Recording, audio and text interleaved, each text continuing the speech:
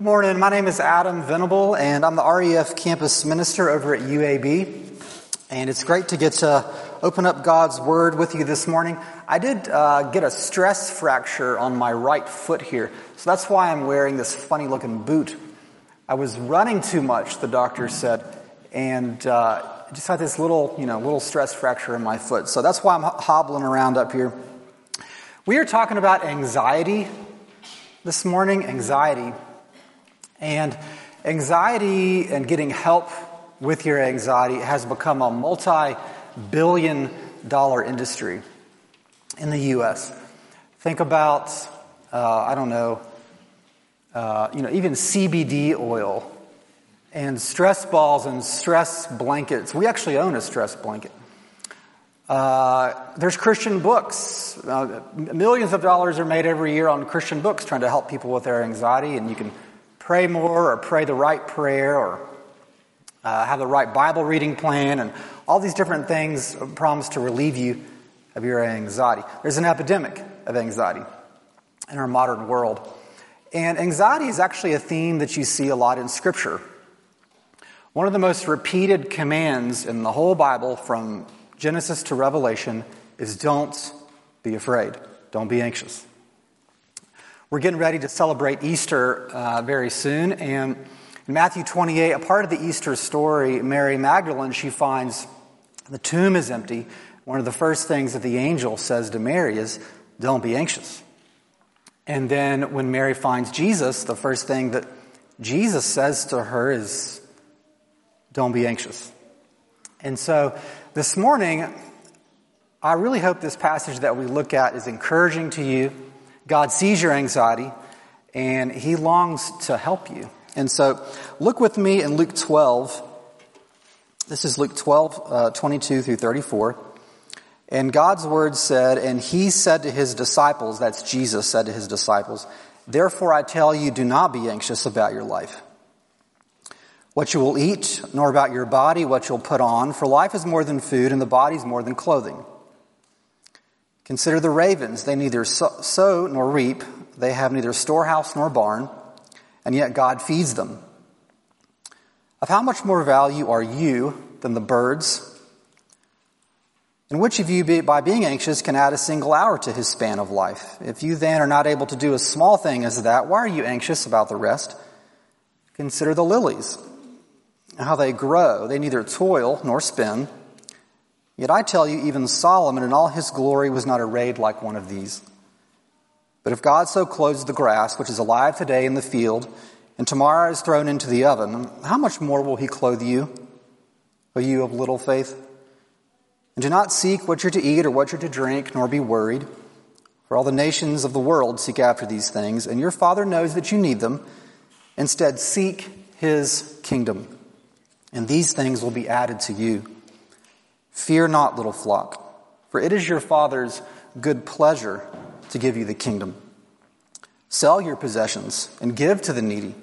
Provide yourselves with money bags that do not grow old, and with a treasure in the heavens that do not fail, where no thief approaches and no moth destroys. For where your treasure is, there your heart will be also. This is the word of the Lord. Thanks be to God. Heavenly Father, may the words of my mouth and the meditations of all of our hearts together be pleasing to you, Lord Jesus, our rock and our Redeemer. Amen. I do want to give a brief caveat before we get into the passage anymore. I am still learning to turn away from anxiety in my own life.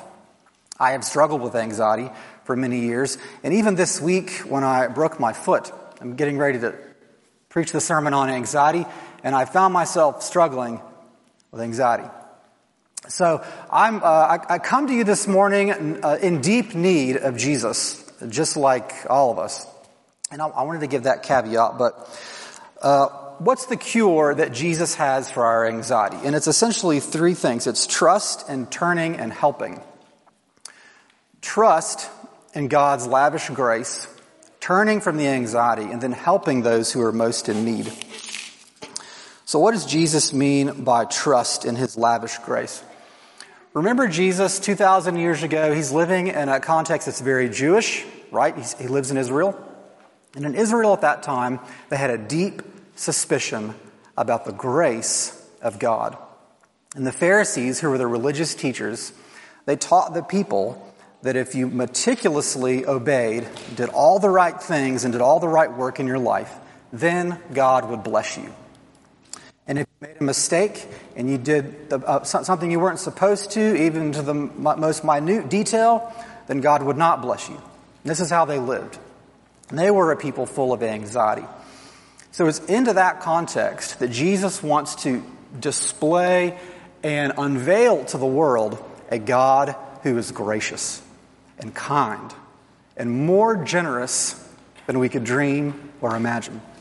And he does something that maybe seems a little strange to us. He says, look, you want a cure for your anxiety. You got to look away from yourself and look at the birds and the flowers and the grass. That's the first step, Jesus says. Look at those things, and they will teach you something about the lavishness of God's grace and His goodness. He says, look at the ravens. And I didn't really know what a raven looked like. But a raven is sort of like a crow, and it eats just about anything. It's a pretty big bird. But he says, look at the ravens. They don't sow or reap. They don't have storehouses or barns. Ravens aren't involved in mass agricultural production. They don't plan ahead about sowing and reaping and storing or any of these kinds of things. Therefore, how do they live? How do they survive if they don't do any of this work? And Jesus says, because God feeds them. It's because of God's kindness and His generosity and His goodness. That's why the ravens thrive, not because of their work or their wisdom or their brilliance. He says, look at the lilies. And the word lily here, that word could be translated into several different flowers. So don't necessarily think, Jesus isn't talking about the lily that you're probably picturing. But commentators say that there's a few different flowers that Jesus was probably talking about. These grew in Israel. One is the autumn crocus. I wish you could see it. I printed out a picture of it. It's this deep purple flower. It's beautiful. Another one that commentators say that Jesus is talking about when he says, look at the lilies, is a Turk's cap. I've never heard of that, but it's this brilliant orange flower, and it looks like a spaceship. It's just this amazingly designed flower. And the last one that commentators mention that Jesus might be talking about grew in Israel at the time is a scarlet anemone. And this scarlet anemone is this deep color of red. And it's so brilliant and beautiful, it just draws you into it and you just want to stare at it. And you've experienced this maybe when you've been to the Birmingham Botanical Gardens. You walk through and you see these flowers. And Jesus wants us to notice that, ask the question, why are they so beautiful? Why are those flowers so exquisitely designed? How did they get that way? Is it because the flowers stitched themselves together, and it was because of the flowers' hard work? Is that why they look so amazingly designed?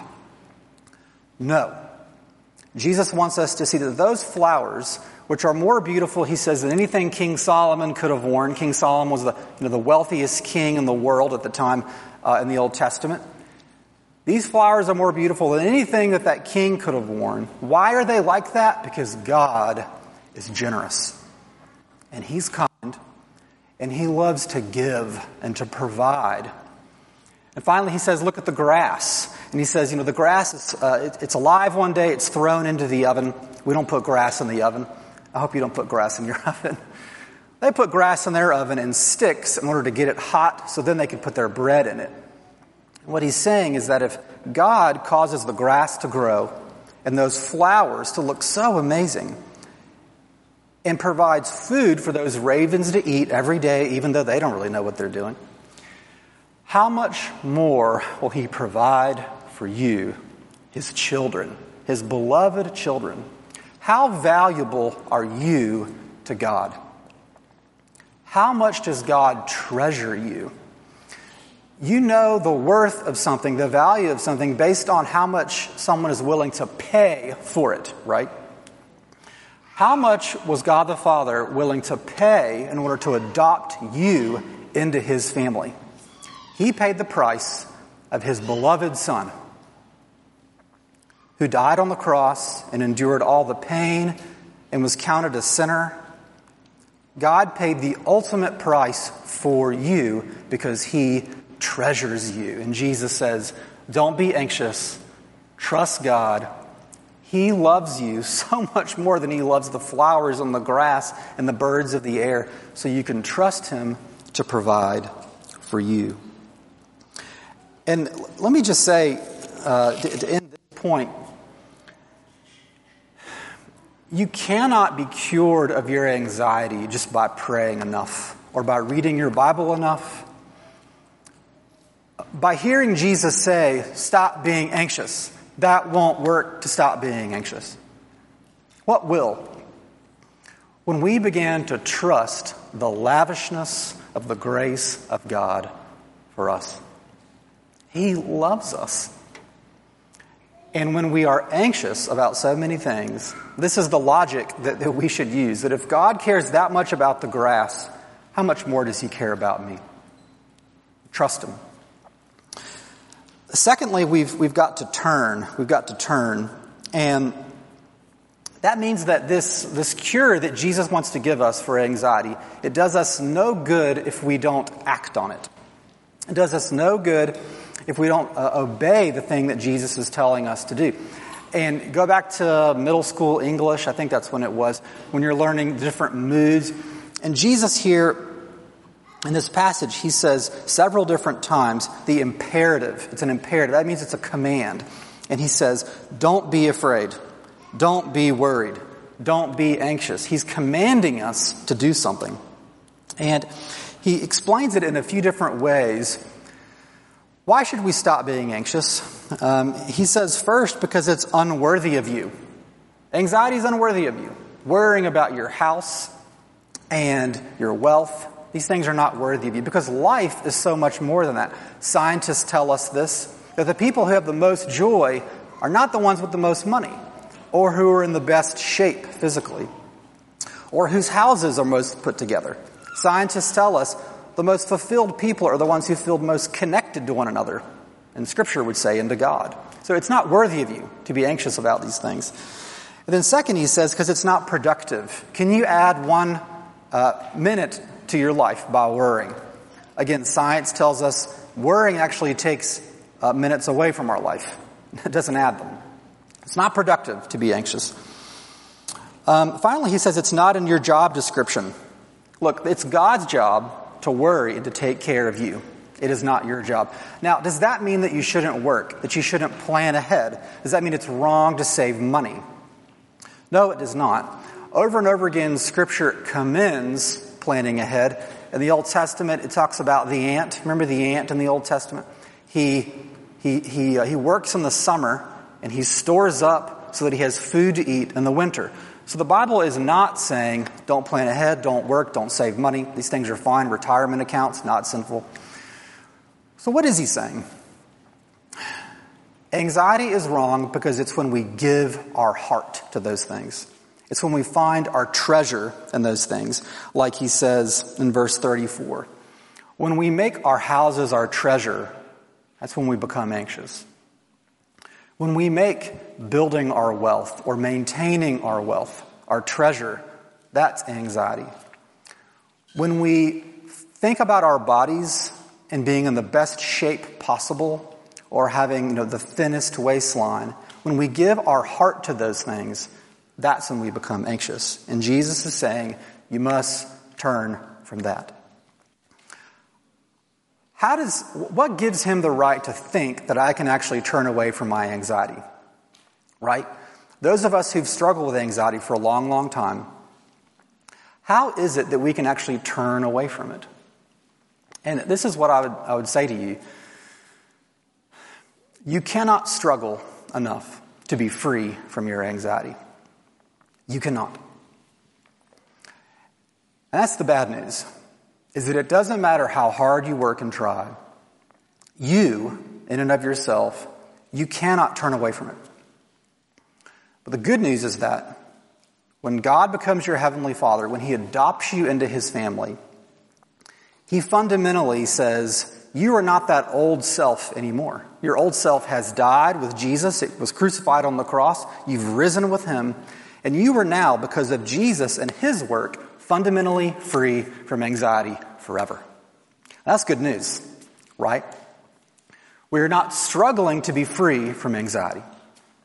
We have been freed from anxiety in Christ forever, so that now we can struggle against it. Do you see the difference? One is full of I'm anxious about my anxiety and I'm trying to work against it and I'm trying to fight against it so that I can finally be free from it. And the other is trusting Jesus. He has freed me from this. Thank you, Jesus. And so that now I can try to turn away from it and work to turn away from it. And I'll mention one thing here. What would it look like to turn away from your anxiety about your house? Your house. And for you, this might be how clean and neat your house is. You get anxious because your house feels dirty and cluttered all the time. Or for you, it might be every time your child breaks something in your house, you lose your temper and you're like tempted to rage against your kids because they've broken one more thing in your house. What would it look like to turn away from anxiety in that instance? And it would look something like this. Heavenly Father, you have promised that you will keep my house clean enough and uncluttered enough. You have promised to give me the house that I need. And so I don't have to rage against my kids or against my friends or against my spouse when things don't look or behave in just the way that I want, but I can trust you to provide those things for me. And if they don't look just the way that I want them to, that's okay, because you love me and you care about me. We can turn away from our anxiety because of what Jesus has done for us. Lastly, so we trust in our Heavenly Father's lavish grace for us, and we turn away from anxiety. And then last, we want to help those who are most in need. Help those who are most in need. There's been a lot written in the last 20 years about how disconnected we have become. Our communities can be more disconnected. Our churches, especially during COVID in the last year, were more disconnected than we were before. Families, some of us grew up in broken homes, and it's much more likely for people to grow up in a broken home. Our families are disconnected. And so because of that, when we think about a cure for anxiety, we tend to think of ourselves, right? We tend to be afraid. Everything else has failed me, so it's just me and the book I can read to work on my anxiety. That's what I'm going to do. And so we have got to hear the third ingredient in his cure for anxiety is to look away from yourself, to see other people who are in need, and to help them. To give, to seek his kingdom. That's what Jesus says. The third ingredient for the cure for anxiety is to help those who are in need. Who are those who are most in need? He says, sell your possessions. Jesus isn't saying just to give away everything that you have. The Bible doesn't say it's wrong to have possessions. But he says, sell your possessions and give to the needy. Who are the needy in our lives? And I think first it's our kids. Is there anyone needier than a 1-year-old? And Jesus says, I want to deliver you from anxiety, but I want to do something so much better in you, so much more glorious, just other than not having anxiety. I want you to become the kind of person who's generous towards the needy. It's our kids. If you have an aging parent, then the neediest person in your life might be your parents, if they are starting to age. And Christ says, that is how you seek the kingdom. You give away your money. Some of you maybe don't have a whole lot of money. And if you don't have any money to give away, well, what do all of us have? Probably time. We give away our time and our money to those who are most in need. What about people who are in difficult circumstances, either here in our church or in our community or in the whole world? Jesus says, I want you to seek my kingdom and give away your time and your money to the needy, those who are in most need of it. Why does helping the needy cure my anxiety. How are those two things related? Think about this. When you help the poor, the needy, they actually become your teacher. They become your teacher. What do they teach you when you're around the needy and you want to help them? Number one, they teach you that you don't need as much as you thought you did. That you can actually be content with much, much less. I'll never forget going on a mission trip to very, very rural Mexico. And they wound up ministering to us much more than we could ever do for them, I think. And one of the things they taught me was they had so much joy and love and peace and patience and kindness and gentleness and self-control, and they had nothing compared to what we have. When we help the needy, they teach us that we can be content with so much less. How else can helping the needy cure us of our anxiety? And it's that they show us of the generosity of God. Look how needy we are. Look how vulnerable we are. And yet God cares for us. And just to bring this plane in for a landing, God has not promised us that if we will trust Him, then He will give us an easy and comfortable life. He has not promised us that. Jesus' point is not that if we trust Him, He'll give me the house that I want, and the car that I want, and the clothes that I want. His promise is, as you give your life away for His sake, and as you give your life away for the gospel, that He will give you everything you need to accomplish that mission in this life. And when you die, or when He comes back, we will see Him face to face, and we will be face to face with the treasure that we longed for most, Christ Himself. As we close, I would just invite you, let's pray together that we would trust God, that we would be overcome by His grace and His mercy, His care for us, His lavish care for us, in order that we might not be anxious, but instead seek His kingdom. Let's pray. Heavenly Father, we do confess to You that we are so vulnerable and that we are so needy. We need You to convince us that You are full of grace. We need You to convince us that You are lavish in the way that You care for the world and for us, so that we might not be obsessed with our own needs, but that we might seek the needs of others and become the men and women that You made us to be, full of generosity, the way that You are towards us. And we pray this in Jesus' name. Amen.